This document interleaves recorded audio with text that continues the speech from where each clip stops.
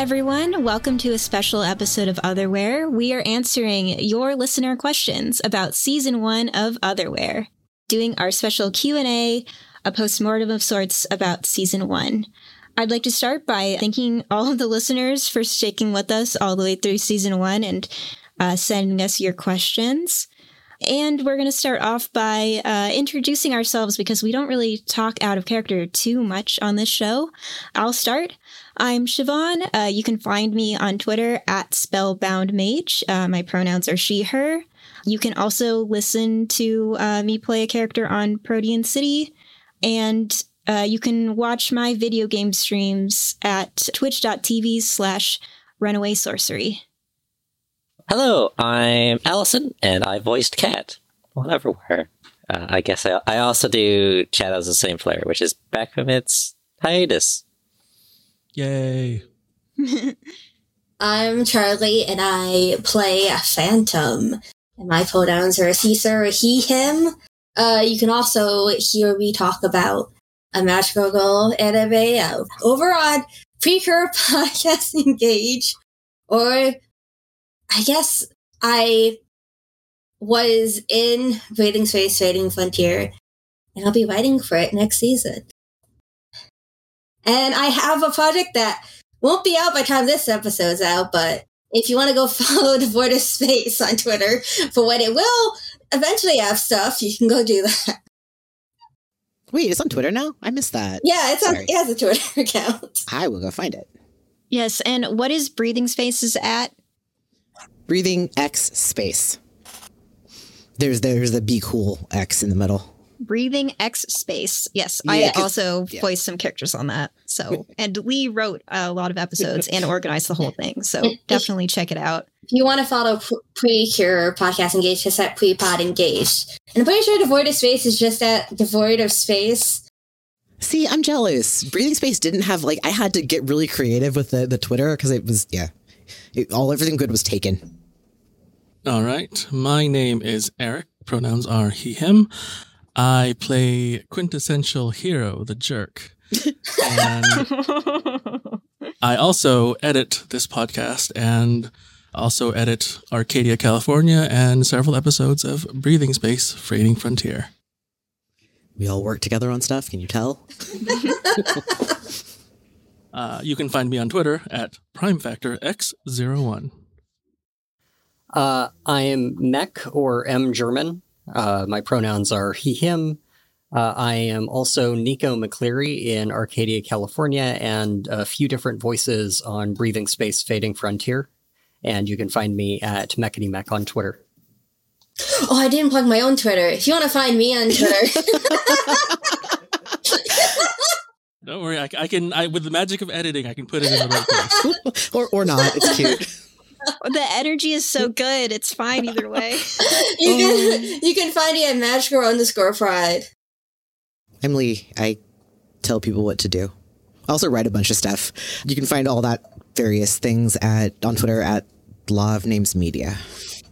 And you can find our podcast at OtherwarePod on Twitter.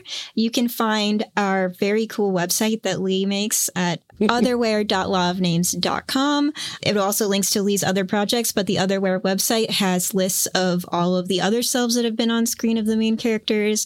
It has lists of the main NPCs in Prime and some of their other selves. It has lists of the dimensions we've visited.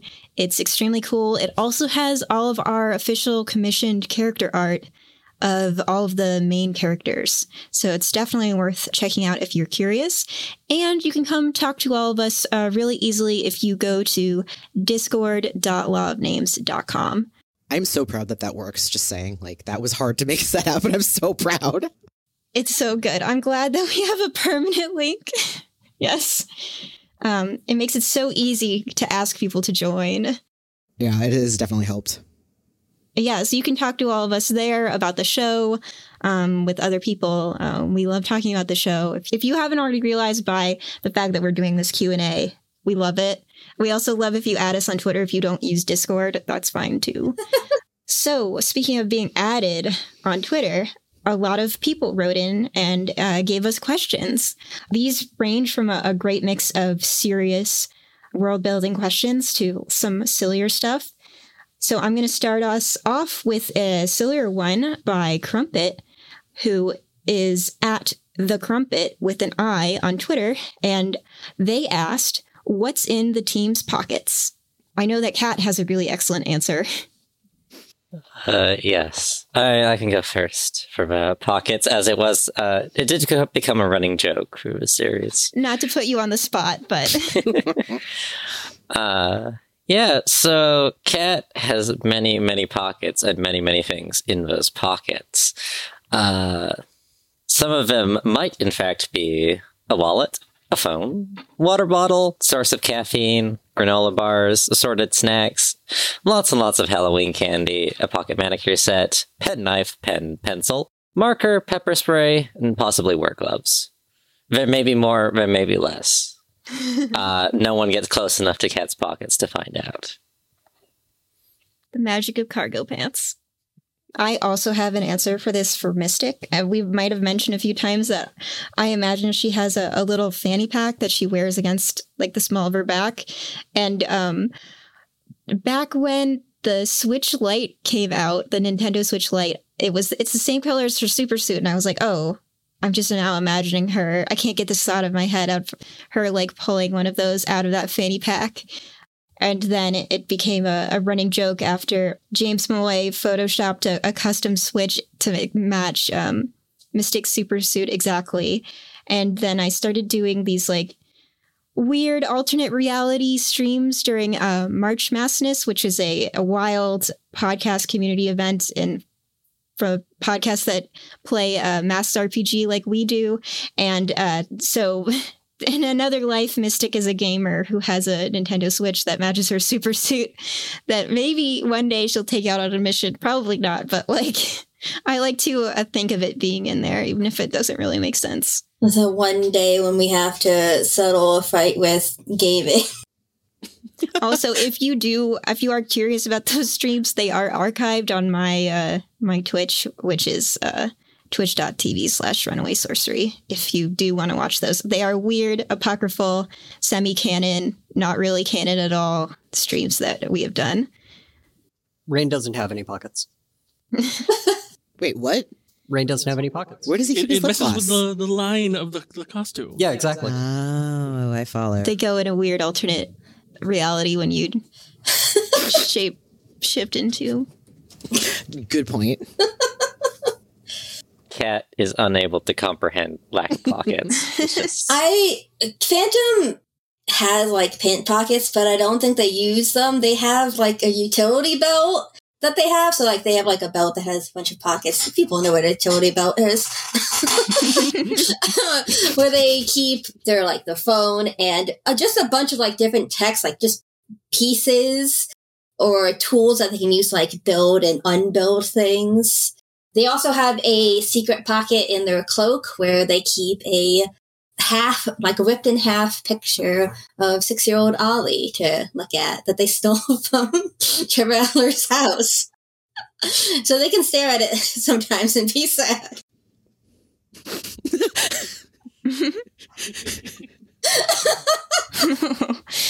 Oh, man. Quint doesn't carry too much in his pockets at all times. He does carry his domino mask around when he needs to just put it on and hide his identity. And I think since the first time he's went on his interdimensional jaunt, he is now carrying on his person a thing of industrial strength black hair dye. I'll never be caught in a dimension without it again. It's amazing. So if I could ask a question to Lee now, Cassidy at Mad Lobotanist on Twitter asked, have you ever had a particular thing planned that you felt was necessary to get done for the story? And if so, how do you make sure the players get to that point? Oh, heck yeah. That's one of the reasons. There's one of the great things about this show being sort of not semi-scripted, but sort of planned. So there's a lot of just... this plot element needs to happen, guys. I'm sorry. You're going to lose this fight. Like, there have been a couple of situations where I specifically needed the team to go down. And I don't think that's a fair thing to come into as a GM, just to set players up to fail without warning them. So it's definitely been, okay, this is not a fight you can win. I promise it will end up good in the end. But just a lot of communication. And I personally find that even if you know what the thing that happens is going to be, the way you get to that thing is kind of the interesting part. So there's a lot of, we need to get to X point, but then we go through J, K, and M on the way, which is fun. Yeah, we do that a lot on our show, which I really like that we plan things through as like, I mean, everyone knows, but there's a big difference between like a home game and like a game that we do for an audience, which we are always aware of. I'm sorry, but an actual play that is just a game between friends is not it's not reality. Everyone that makes actual plays are very aware that they are making an actual play. And I actually, coming into this, the first couple sessions, not so much. It took me a little while to get my head around it, but I approach plotting this more like writing a novel than I do a game. Like I don't plot jamming a game like I do this. This is very much, we need these story beats to happen roughly in this order because that's what would hold an audience's interest. So it's very much, I am writing a story and helping people tell it. So related to that, Ryan at Evitable Fate on Twitter asked, as a GM, is there an easy way to retcon the way out when everyone agrees action/decisions previously made are interfering with the gameplay/narrative? Parentheses, other than time travel, which would probably make things worse. Time travel is one of my hard lines. I will not run a game with time travel because my brain can't understand it or comprehend it. I have enough trouble with linear time. Anyway, it really depends on what you're retconning. Do you think of anything we did with this where we literally retconned something after the fact? There was an ending to an episode that we just totally cut. Oh, I forgot about that. Yeah. In the library when we didn't like how we ended, and I think we cut like 20 to 30 minutes of the show and just replayed it. Yeah, that was where it wasn't the actions that happened. It was how they played out. It had been at the end of a session. It was something that was supposed to be really impactful, but just didn't work out the way we played it. So yeah, we literally just replayed the thing. And then Eric cut it in because he's amazing. A lot of it, like, it's hard because you can't go back and retcon stuff the way you would in a home game, but also there's editing magic. So as long as the episode hasn't been released, you can. Yeah, I think that like one of the most important things is like that playing a game is a process and you need to be able to communicate with your group as much as possible during it. So that way, I mean, the easiest way to retcon something is to retcon it right after it happens, right? Yeah, and I know there's been several times where either me or because a player needed to retake something, we've literally stopped, rewound it, discussed what we actually wanted to happen, then why it sort of went sideways, and then retaken it with that change in the information, which has worked really well for us. And it's led to some really good storytelling. Yeah. So the next question I'd like to ask, which is, I guess, kind of in a similar vein to other things, is from Juliet at Mousewife Games on Twitter, who asked a question that I found really compelling to talk about, which is, Otherwhere gets rather grim and angsty at times. What drove you to tell a relatively dark story? Was this mostly planned in advance or the net result of collaborative play? Do you think lighter or more action-based arcs are in Otherware's future? I wanted to pick a dimension that was as dramatically different from everything that we knew as possible. And jumping into fascism is the fastest way to be like, oh, everything's really different now. That's literally it. Y'all wrote the stories for your characters. I didn't write those. Yes. Yeah, we all built in trauma into our characters.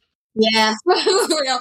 I definitely have a predisposition to play much more angstier characters that just are just really sad and have a lot of problems. So when I made Phantom, there was no way their backstory and most of their narrative arc wouldn't involve some kind of angst.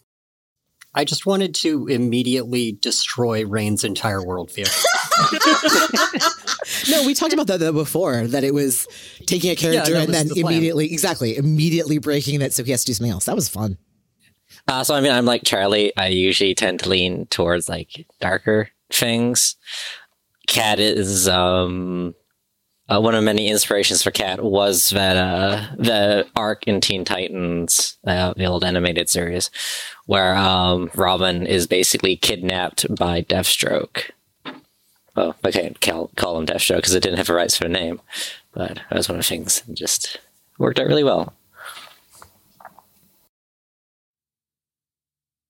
Yeah, I think we all read each other's tone pretty well when we were first starting this. And I think we all love angst. And I think the lens of other selves who are very different from you is a really easy way to make angst, especially as Lee said, when you're contrasting to a pretty idyllic superhero dimension. That grimness is a pretty easy way to make it different. And that is sort of one of the places I came from was how many... I wanted everything to be as different as possible unless I was going for specifically so close it's just a little off. And that just means that the characters are going to deal with a whole lot of confronting elements of themselves they might not like, which kind of tells a kind of story there. Yeah. And then this next question, which is part of Juliet's question I read, do you think a lighter or more action-based arcs are in Otherware's future? Yes. I think that we already know the answer is yes. Yes. So look forward to those. I do think we have way more angst in our future as well. Oh, for sure, we do. So going off of this, I'm going to read a question from Dana Lexa at Author X on Twitter, who asked, I guess this might be explained later, but is there anything especially unique or central about the prime dimension? Like, is it a core reality that others branched off of, or is it just a convenient name since it is the home dimension of most/half of the cast? And feel free to avoid this if it's spoilers, Lee. I'm not going to directly answer this. I will say that there are probably lots of dimensions that call themselves prime. Okay, I love that. Yeah. So that's the answer. That's it. The way I've always looked at it is just like someone picking an arbitrary 0 point on a graph. I don't know if I've succeeded at this, but I have tried to make Phantom not call Prime because I've noticed that and I've appreciated it. Yeah. Oh, that makes a lot of sense. In terms of the numbering, I've been really unclear with canon about whether the numbers are like randomly generated, or I'm going to just let that be comic book canon, that it messes up and gets weird and the numbers sometimes are generated by the machines and sometimes they're... yes. I love that. Especially because, we could talk about this, right? Some of the dimension names are references to specific things. Yeah. As much as possible. So, like, there is a Veronica Mars numbered dimension, right? Yep. The one with Alice's with Larsheen is 90909 out of Veronica Mars, because I'm a nerd. The Protean City dimension, which is 00747, is because Protean City had been calling their main dimension 747, which is SHR, stop, hack, and roll. So cute. There's lots of things like that in the names of the dimensions, and yeah. I did let myself have this one too, because mostly everything here is really intentionally planned or intentionally retconned to be planned. This one I didn't try. Yes. All right, I'm going to switch gears a little bit and read a question from Jenny Blaze, who asked these questions on our Discord.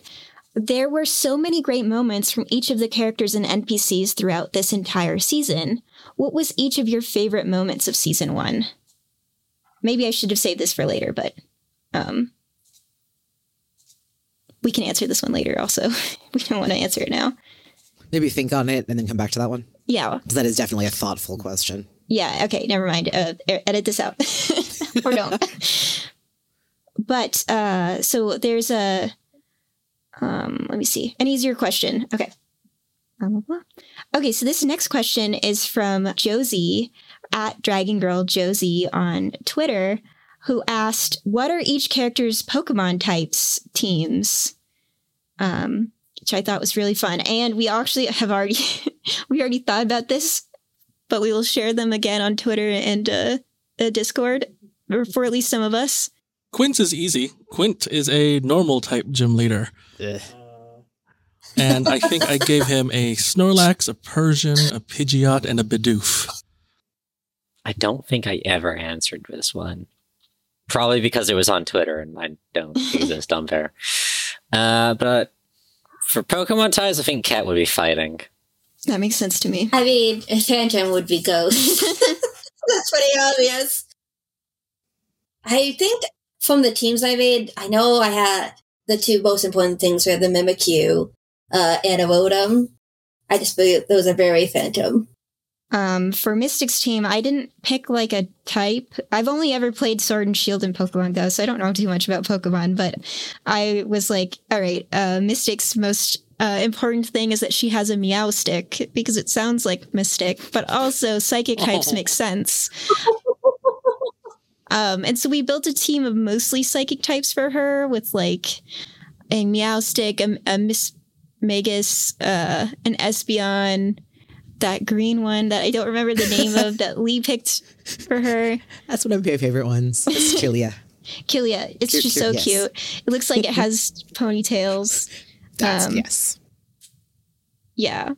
So, yeah, Mystic's team is all either has, like, all have, like, two ears that are, like, almost like her twin tails.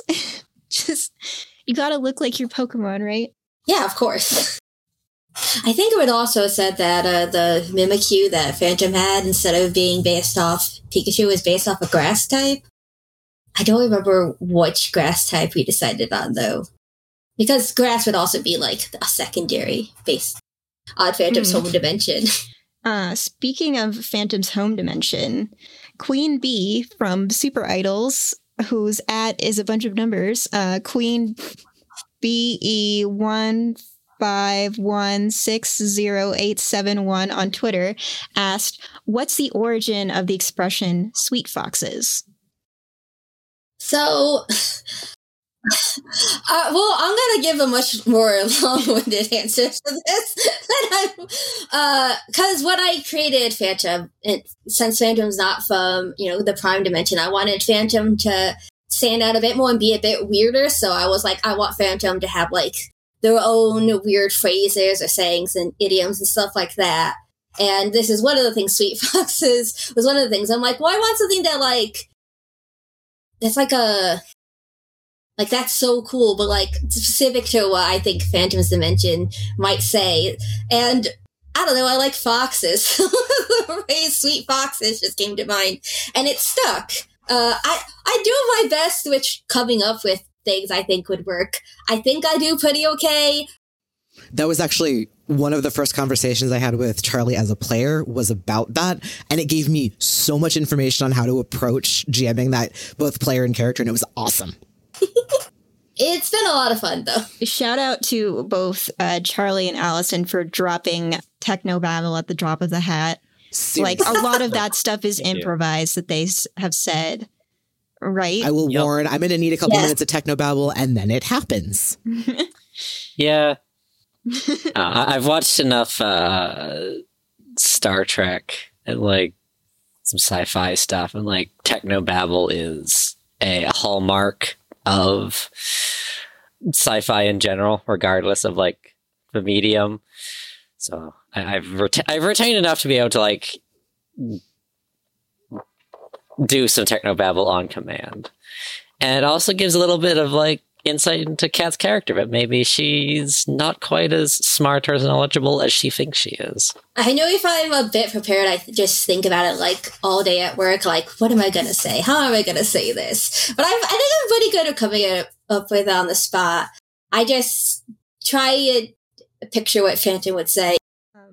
So speaking of Kat, Crumpet also asked, end of season spoilers, I mean, hopefully you've listened to the season if you're listening to this, but how early in the character creation process did you decide that she was going to be a clone? What is the title of the comic line / CW show that follows Kat and her siblings? As I think we've announced this already, but Kat is retiring from the show.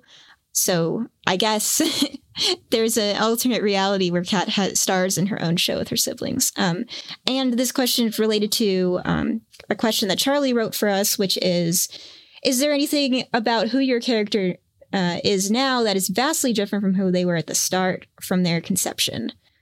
So how early in the creation process did you decide she was going to be a clone? So, Kat being a clone was not actually a thing during the character creation process and did not solidify until like halfway through season 1, I want to say. Yeah. So it's going to be a bit long-winded answer, and I'm kind of happy to like finally like talk about this because I know I briefly mentioned it elsewhere in the Discord. One of the things I really suck at is describing a character's physical appearance. It always feels very awkward to me. I could just like never get it right, so I generally don't do it that much. So a lot of descriptions of like Kat and also like her mom ended up being, oh, just like Kat, but older. And then Lee kind of like started picking up on that. And I think we did a little bit of back and forth. And eventually it was like, came to the point of like Kat being a clone. We talked that out and then finally gave the reveal. Yeah, I wasn't sure if Allison was like trying to show me this thing or if she was doing some. It was really, I felt guilty asking, but I'm like, I want to know. It was entirely unintentional. I am just like really terrible at describing characters physically. But yeah, that all came like later in the season. Same with her being trans. That was never, that wasn't a thing during character creation either. That idea came shortly after we did the Protean City crossover. And someone over on that Discord asked about Kat's scarf, whether it was a subtle hint that she was trans. And then I decided to make her trans like shortly after, making a very vague and uncommitted answer to that. That is something I wish we'd been able to get on screen if that had been comfortable with you. I mean, sorry, not to say that it was not comfortable with you. It just didn't happen. Yeah. That is something I would have hoped. I wanted to see actually on screen, but the story didn't let us. Yeah, I wanted to. And if I remember correctly, we did, back and forth on like a couple different ideas, but nothing ever really materialized. There's, it's heavily hinted at, with some of the later stuff and in the Kat's ending epilogue with her brother. The reason that she freaked out so much was that Kato looked exactly like her when she was still thought of herself as a boy. Which that I also wanted to get to explore a little bit too, because I had so much messed up family stuff planned. Thank you to Quill from Stop Hack and Roll for asking that prompt. I just looked up the message. We will be thanking Quill again in the future once we get to Oops All Phantoms. Which is we're eventually an episode that is all about Phantom Other Selves will come out. Not related to the main plot of Otherware in any way. So I guess since I already brought this up, we can ask, did anyone else have an answer for Charlie's question, which is there anything about who your character is now that is vastly different from who they were at the start or from their conception? Well, not to answer my own question.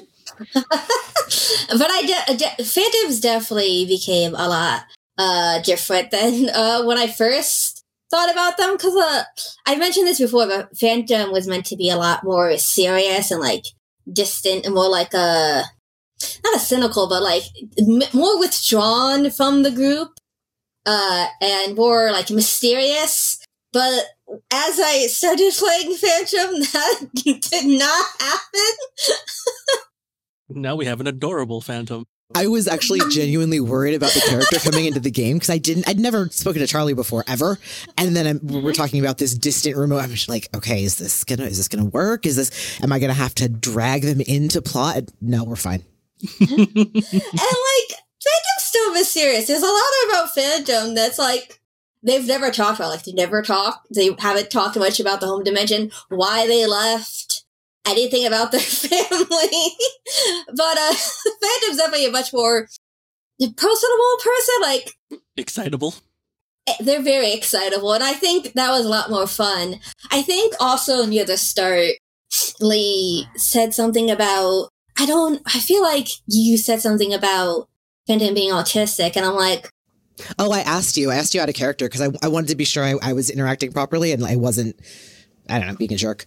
And I did ask. I was really impressed by it because it gave me a lot of like representation feelings that I was liking a lot. So yeah. And that wasn't my intent, but I'm like, I'm going to go with it because I'm autistic and I think I just kind of played Phantom that way. So when I realized that, I'm like, yeah, I'll go all in and say that Phantom is autistic. But yes, Phantom definitely became pretty quickly a lot different than when I first conceptualized them. But I think I prefer Phantom as they are now. As for Quint, I'm pretty sure he's about where I envisioned him. Really? Starting where we're starting now? Is that what the playbook change, what you were expecting going into him? For season 2, y'all. Yeah. Season Nova Squad season. I'm not sure if we're actually calling it season 2 or... I'm thinking of like the shows where they do, Stargate season 2, Stargate Atlantis. We're in the Stargate Atlantis version. Yes, so Nova Squad. Otherwhere Nova Squad. With Quint, I think everything still follows from what I had for him. So nothing completely out of left field, at least for my vision of Quint. I think I initially expected Junie to be more reserved and not to open up as much as she did. Not that she's I don't know. I have a hard time gauging of how other people perceive her, but I thought she wouldn't be as so immediately inviting the friendships that she got. But it also, in hindsight, makes a lot of sense because I meant for this character to be very lonely at the start of the show. So of course, she's naturally holding on to any friendships that are offered to her. But that kind of surprised me. And then also how much we built evidence for her, actually having control of her powers.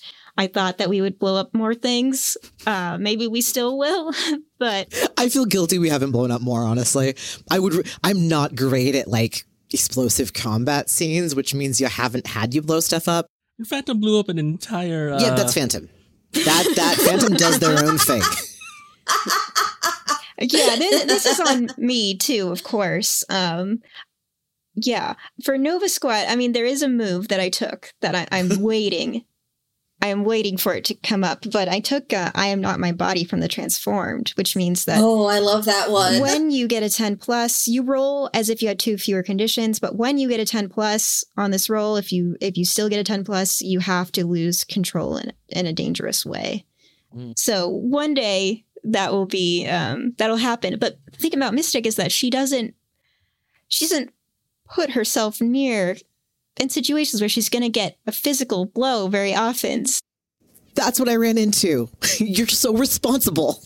Of course, she hasn't taken a hit. She's so responsible. Well, I'm taking notes for when I run my part of Nova Squad. Thank you.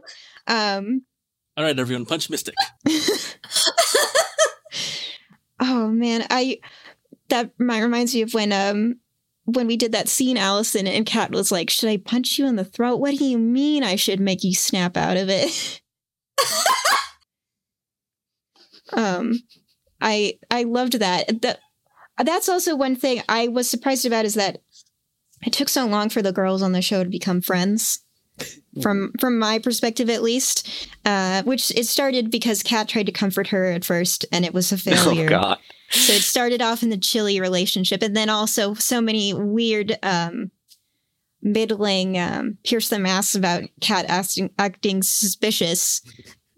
But I thought it paid off really well in Bunnyverse, which are some of my favorite episodes. If we answer the question from Jenny Blaze, there were so many great moments and characters and NPCs throughout this entire season. Which was each of your favorite moments of season 1? And I mean, the whole Bunnyverse arc was such a gift to me, Lee. Oh, I was really insecure about those episodes because Alice is amazing and I was a little bit intimidated to GM for her. Just saying. Yeah, to play with her too. But you guys carried that for me, especially like let me kind of follow along rather than have to really lead so much. Yeah, those are great episodes. Those episodes became some of my favorite that we did, but when we first recorded Bunnyverse Part 2 with the breakdown on the dance floor and the meeting of Strix, I felt so bad about that episode. I don't know what it was, but I thought I was like, I didn't make any interesting decisions. It was horrible. I held up the show. And then I listened to it when we were doing the dubs before the final version came out, and I was like, oh, this episode is good. That was a serious moment. It was really good. Not very action-packed, but definitely a lot of internal feels happening in it. So the part that I really liked in season 1, the conversation between Rain and Phantom.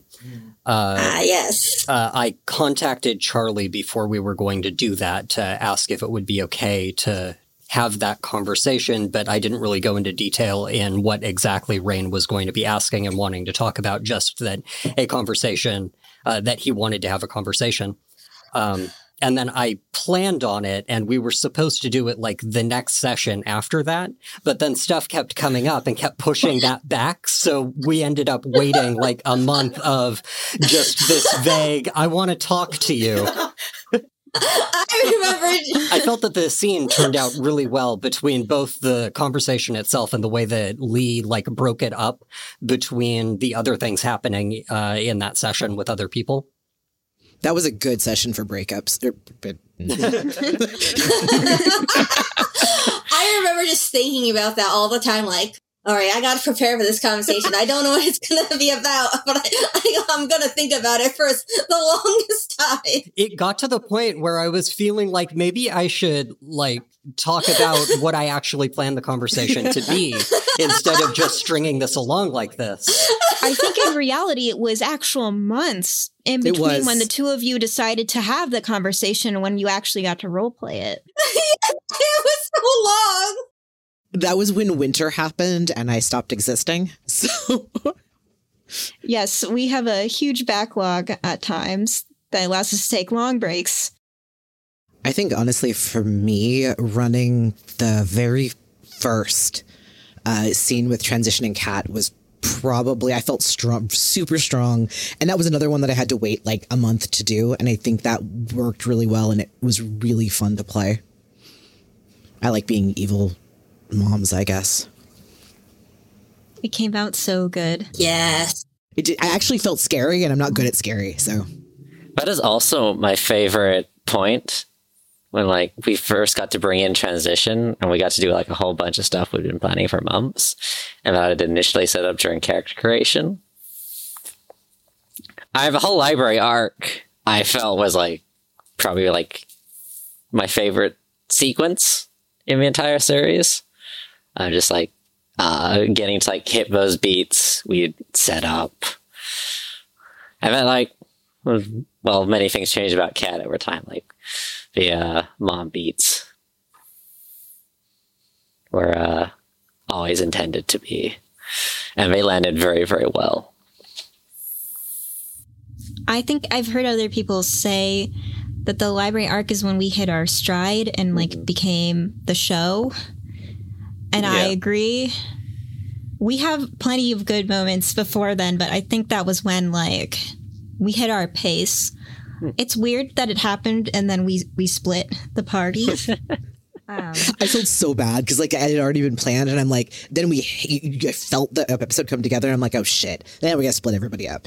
But I mean, I said this at the time, but I kind of like reveled in that separation and the drama that came from it. The pining that happened because we were split and, you know, getting to be on Protean City was like my dream come true.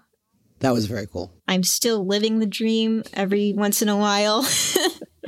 Listen to Splinter Division on Protean City Comics.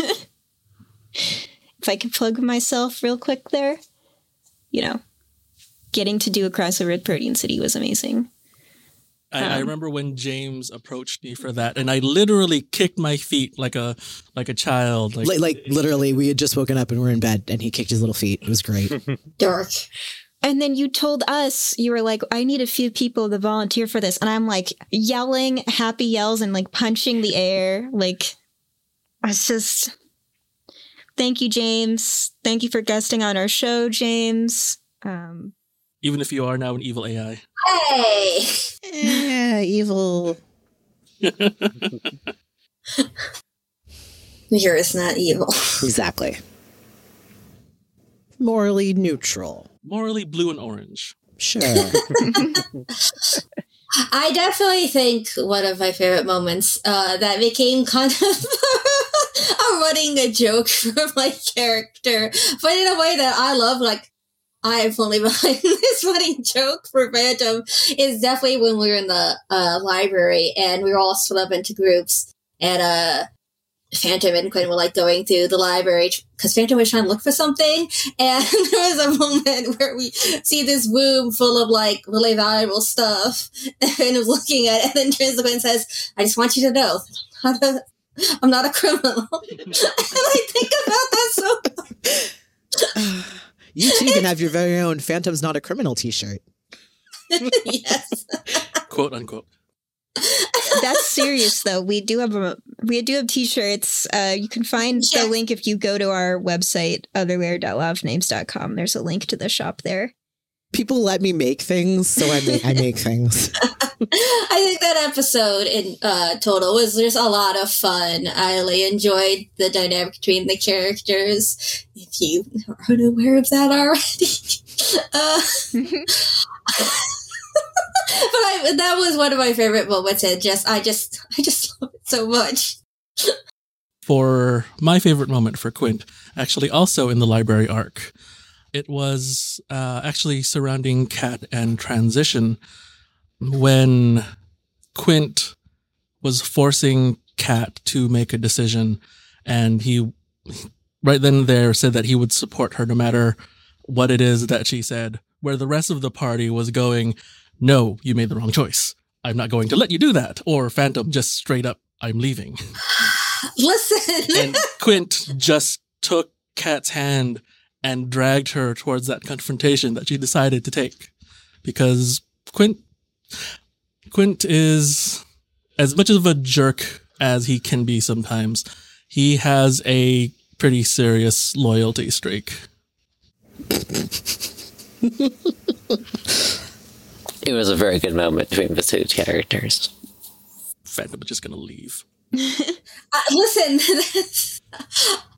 Phantom wouldn't have left. I'm not gonna. And then they did the party split, right? Which I guess I didn't really hit this when we were talking about the Party City crossover, but that crossover is the reason why we decided to have the party split actually be for 2 arcs, because we recorded that before we recorded the library, and then we were like, you know what?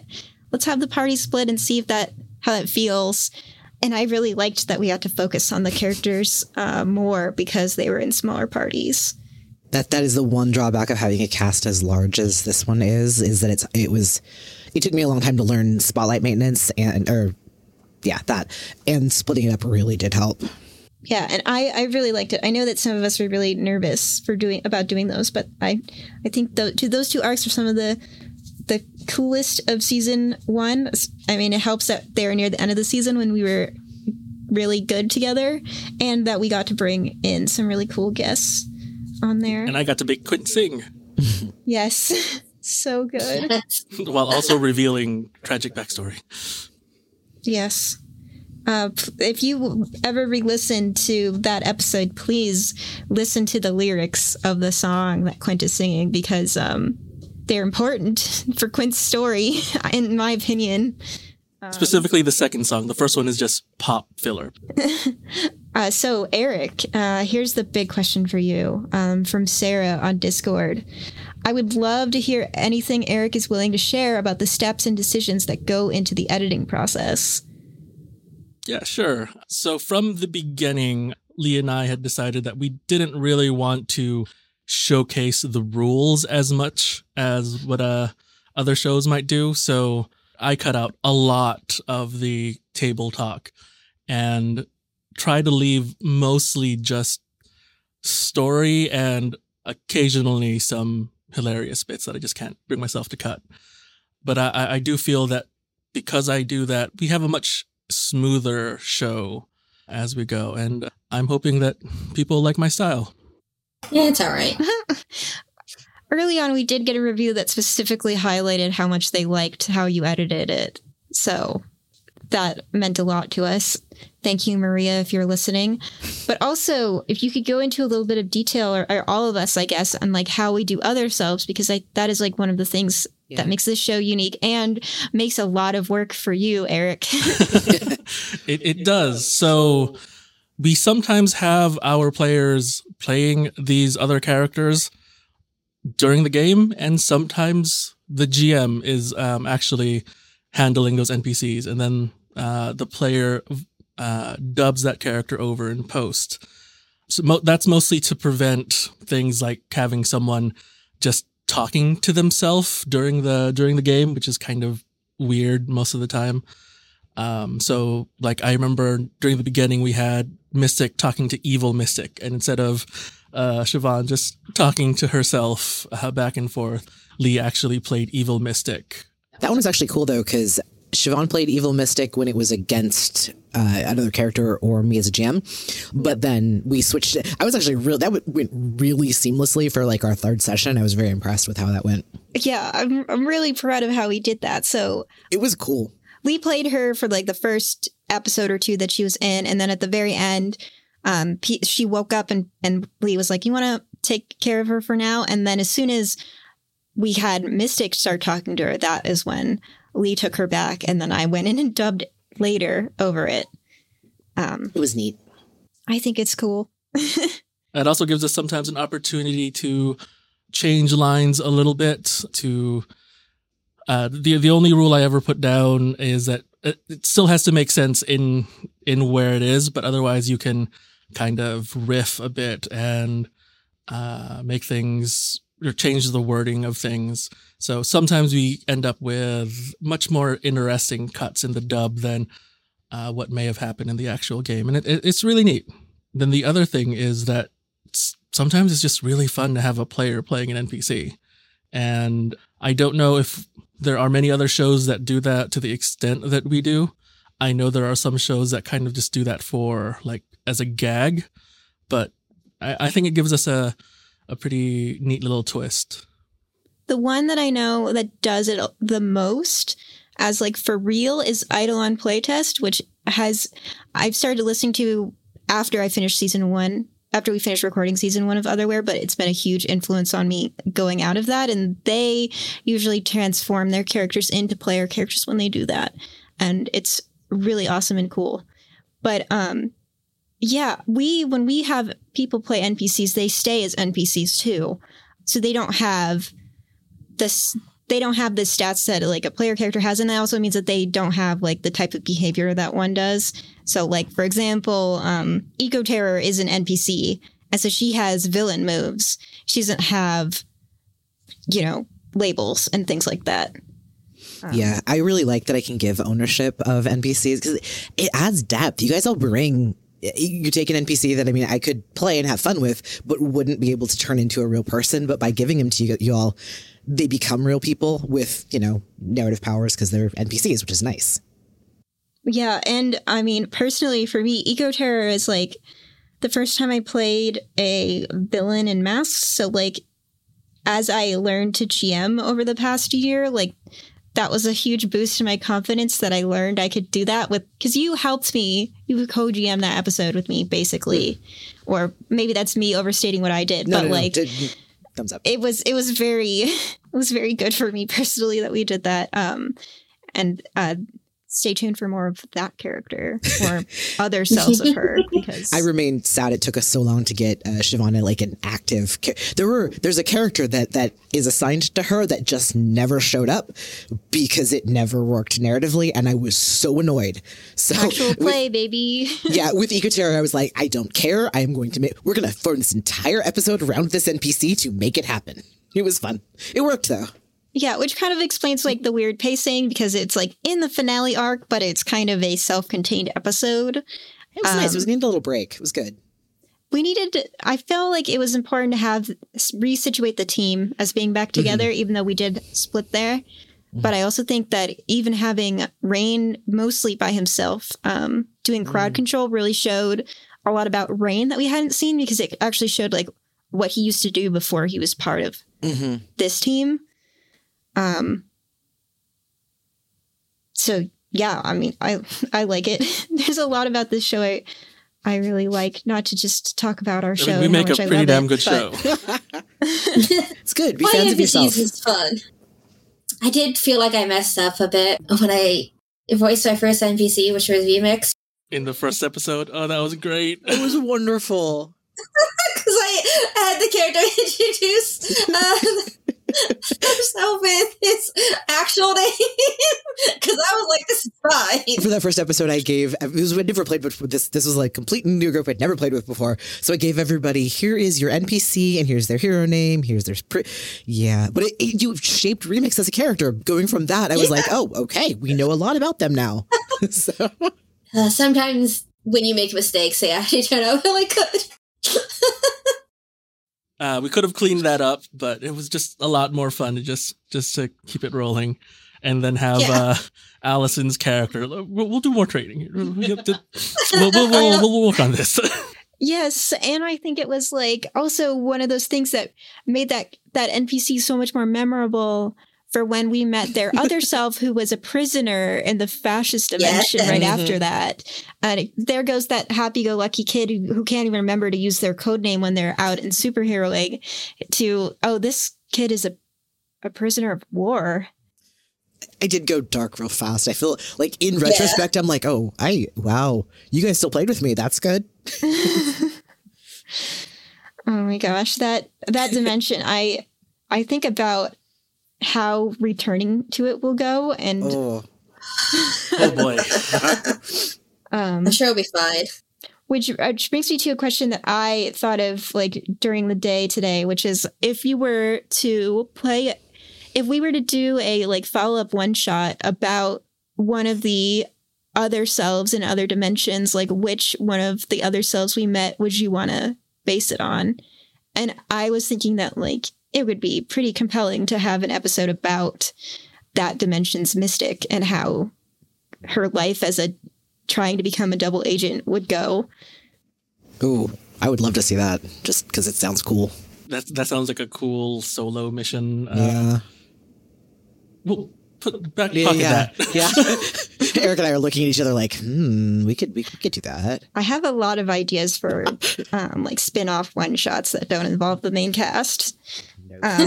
One day, maybe in the future, I will learn to edit podcasts so that I can make those episodes because I feel bad putting more work for Eric. You know, it's not as scary as I thought. Just saying, like I learned pretty fast. You could totally do it. Not that I have to graduate first before I do that. Does anyone else have? I kind of want to see quintessential harmony. But that just might be a backdoor Super Idols episode. True. I would love to see more of Ghost. That was the one Phantom Other Self that was not a nerd. They were supposed to be way tougher and cooler, and then you kicked him in the head. Just saying. Yes. And rolled a 10+ on kicking him in the head. I was so sad. All Phantoms are cute. That's true. Even the ones that are trying to be intimidating. I like to see Isaac Emerald come back, because I did have a lot of fun voicing that. Oh, Isaac was fun. Me too. That's a character. Yeah. Isaac Guard. No. We're bringing the hobbits to Isaac Guard. No. Isaac Guard. I'm going to throw something at you. Isaac Guard.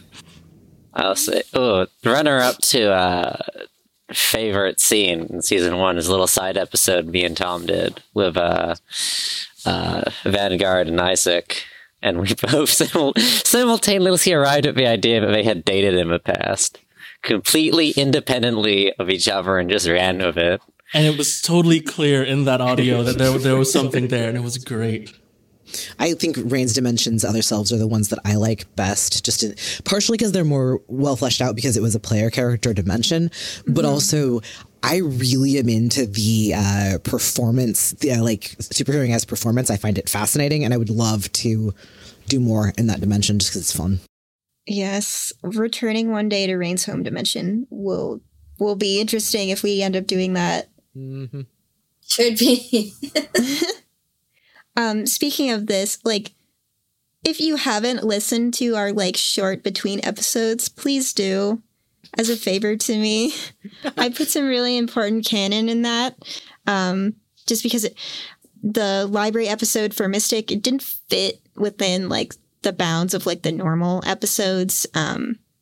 So we put, and also it was the perfect place to do that, as I really wanted to tell a coming out story with Mystic, because I love thinking about superheroes and metaphors for coming out and being in the closet with the double life thing with superheroes. And we've been playing with that story a little bit as we go, just a little bit, because it's a background thing, but you know, if you got 5 minutes, go listen to that episode. Also, I would just like to say it's really difficult to read a thing and not sound like you're reading it. And Siobhan rocked that in that, because it's like that was a pre-written script and you nailed it. It was amazing. Thank you. Yes. So the first half of that is pre-written, as I am reading the thing. And then the second half is improv. But it all sounds it sounds great. Thank you. It's weird. Now that I have voice characters for Breathing Space, I guess technically I've acted, but it's still weird to think of this as that. Well, and if you know what I mean. I know the first part was like the rules and this like what to do, but you read that like it was the first time you were reading it, which is also incredible. Like I watched Mech do it for Arcadia, and it's blows my brain, and you did a really good job of it. So, thank you. So going to a lighter question, there's these two are related. Kate from Tea with Dragons on Twitter asked, "What's your favorite song that reminds you of your characters?" And Olivia asked a related question. Olivia Livy Coddle on Twitter, who is joining us for Nova Squad. Hell yeah! She asked, "For those with character playlists, who would your character enjoy listening to their playlist?" So, asking these together. I know that Charlie definitely has answers to these questions. I certainly do as well. I don't know if Phantom... Well, I feel like Phantom probably would enjoy the music, but I feel like because a lot of the songs are sad, it'd probably just upset them to listen to. Especially the one I made for them for season 2. What is the song? If there was a favorite song from this that you're going to shout out from this playlist, or a few? I think my favorite song from the first playlist I made, I think that definitely like encapsulate a lot about Phantom, is Vagabond by Mr. Wives. You should go check it out. I think it's a very good Phantom song. I was very self-indulgent with what I did for Junie, which is that her playlist, which I can post a link to later, I have in the past. Her playlist has like a lot of my favorite music on there, and her quote-unquote theme song that I think of for her is from my favorite band, and it's Metric, Underline the Black, and now that whole Art of Doubt album has kind of become a Mystic album for me, but Underline the Black has some lyrics that are about looking at myself. I was somebody else. My visions were right. Decisions were made in the alleys that wind through the back of my mind. Just feels so, I know it just feels so literal in a way that makes me really happy about thinking about this girl who has to meet herself over and over. And also it is about being anxious and waiting for something bad to happen and coming to terms with yourself. It's perfect for her. And back in March Madness, I did dance to this song in Mystic cosplay. Yes, the Vagabond is very much about traveling and being lonely. Like, one of the lines is pretending to not feel alone, and it's a good song for Phantom, who's very lonely. But I do think Mystic would listen to the playlist I made for her, because I decided that she is a, like, new wave goth music listening person, and that if she has a super idol other self, they probably make synth goth music. So, yeah. Look, I just want all the Otherware people to be super idols. Aaron, please let them all be super idols now. Okay, done now. Phantasm was mentioned in Super Idols Q&A. Yes, I was so surprised. They are canon. I believe that Quintessential is also canon. Yeah. Quintessential Harmony and Phantasm. Phantasm is always stealing Quint's shows. Yes. Because Yes, Phantasm is a musical thief who steals audiences. Yes. I think it was to answer my question, too. I asked the collab that Greenview wanted to do. Yeah, anyway. Yes. Look, I like super idols, okay? It's good. For those that don't know, Super Idols is another mass RPG podcast whose premise is kind of similar to Rain's Dimension, but instead of like superheroing being the gig, it's musicians and performers who have powers, and they all have magical transformations. And it's got some super cool tweaking of the masks rules, and you can find them on Twitter at Super Idols RPG, because Also, they're there's cool. a pony. Hey, don't tell. Well, okay, yes, there's a pony. Speaking of Rain, I don't really have a playlist for him, but before we start playing, I listened to Spear of Justice, Undyne's song from the Undertale soundtrack, to kind of get jazzed up to get ready to start playing and get into his head. And Bigger Sky by The Altogether is a very Rain song for me. I don't know. I don't really have an answer for Olivia's question, because I never really thought about what kind of music Kat listens to. I do have a song that definitely reminds me of Kat, and that is Mask by Ashbury Heights from their album The Looking Glass Society. I think a lot of the lyrics is sort of like bouncing back and forth between like hold on while I formulate words, because I'm very tired right now. Bouncing back and forth between like being like ready to go and like in a good headspace, and then turning around and suddenly being in like a terrible headspace and just kind of collapsing. Which I think represents Kat very well, as she kind of like bounces back and forth between being not thinking about past trauma and being overwhelmed by past trauma. And I will try to remember to retweet all the Otherware character playlists that are public, so people can listen to them. Because I like listening to them. And there are 2 for Junie. I've started making a season 2 playlist, but I don't, or a Nova Squad playlist. I don't know if I've shared it yet. Which has more metric on it. I try to do just one per playlist, but there are 2 playlists now, so there are two metric songs.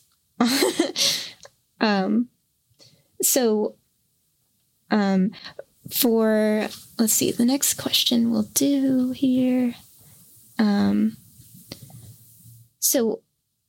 This question that Charlie asked, which I love. This is a superhero show, so we got to ask this question. I love this question. Yeah, so the question is, if everyone's characters got into a fist fight, who would win, both keeping their powers and depowered? I have thoughts. Yeah, please. I kind of want someone else to answer first, though.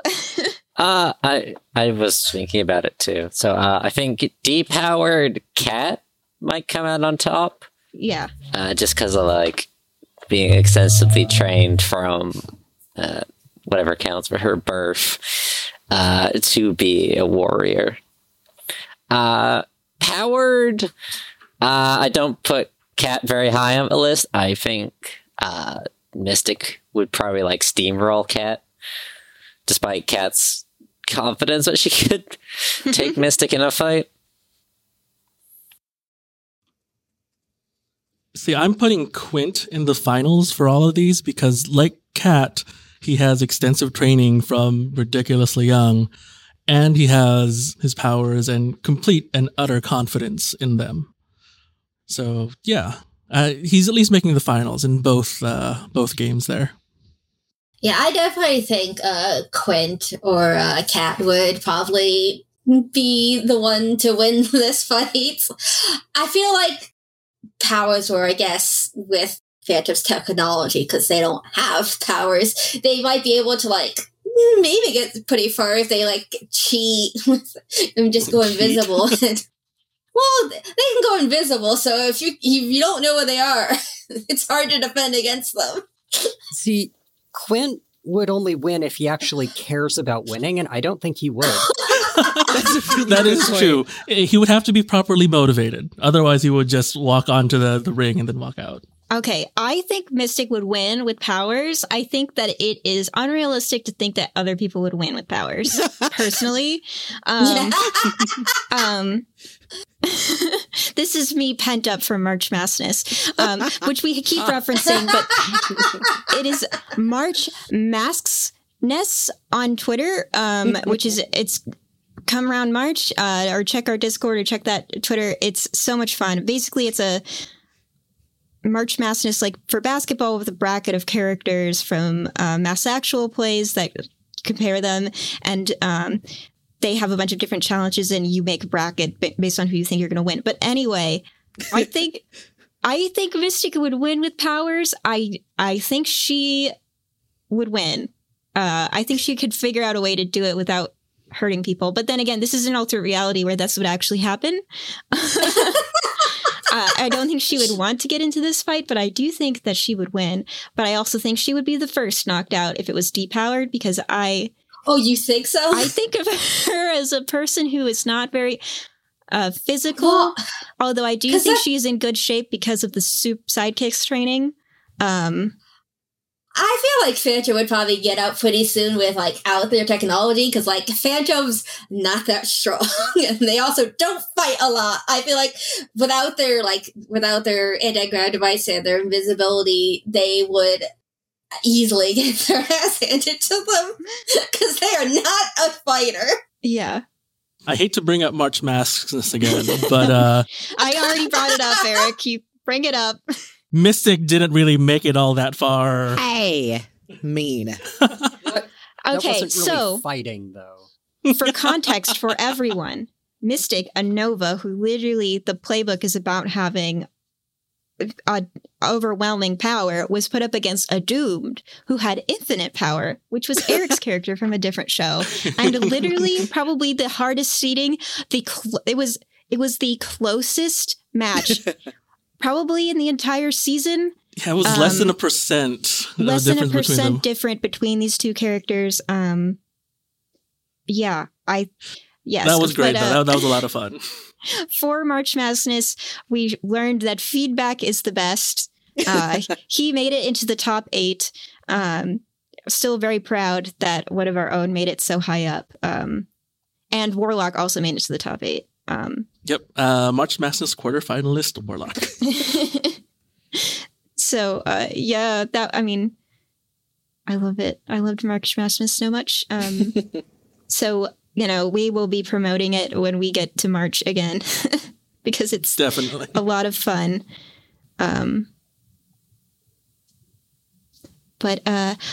So I guess that's going to do it for us. If you have any lingering questions, please feel free just to ask us on Twitter, at OtherwarePod on Twitter, or come to our Discord and talk to us in the Rancho Pasillo or Spoilerverse channels. Reminder that the Discord is discord.lawofnames.com. We're very enthusiastic, so just be warned, we're going to be really aggressively nice to you. We love talking about this show, as now we have proven. Yes. Yep. And the Discord is the only place you can come and talk to me, because I don't really exist anywhere else. Yes, Allison's smart like that. Doesn't have social medias. But thank you all so much for listening. Thank you to all of my castmates for agreeing to do this. Thank you, Siobhan, for putting this together and making it happen. It was really great. Took a while for me to get to it because of grad school, but we did it. We recorded it. So thank you so much, everybody. We will see you soon for whatever episode comes after this. Yeah, I don't know if it's before or after Nova Squad stuff, but no, because Nova's this coming next Wednesday. Well, so we'll see you for the continuation of Nova Squad. Yay! Probably. I hope you're enjoying it.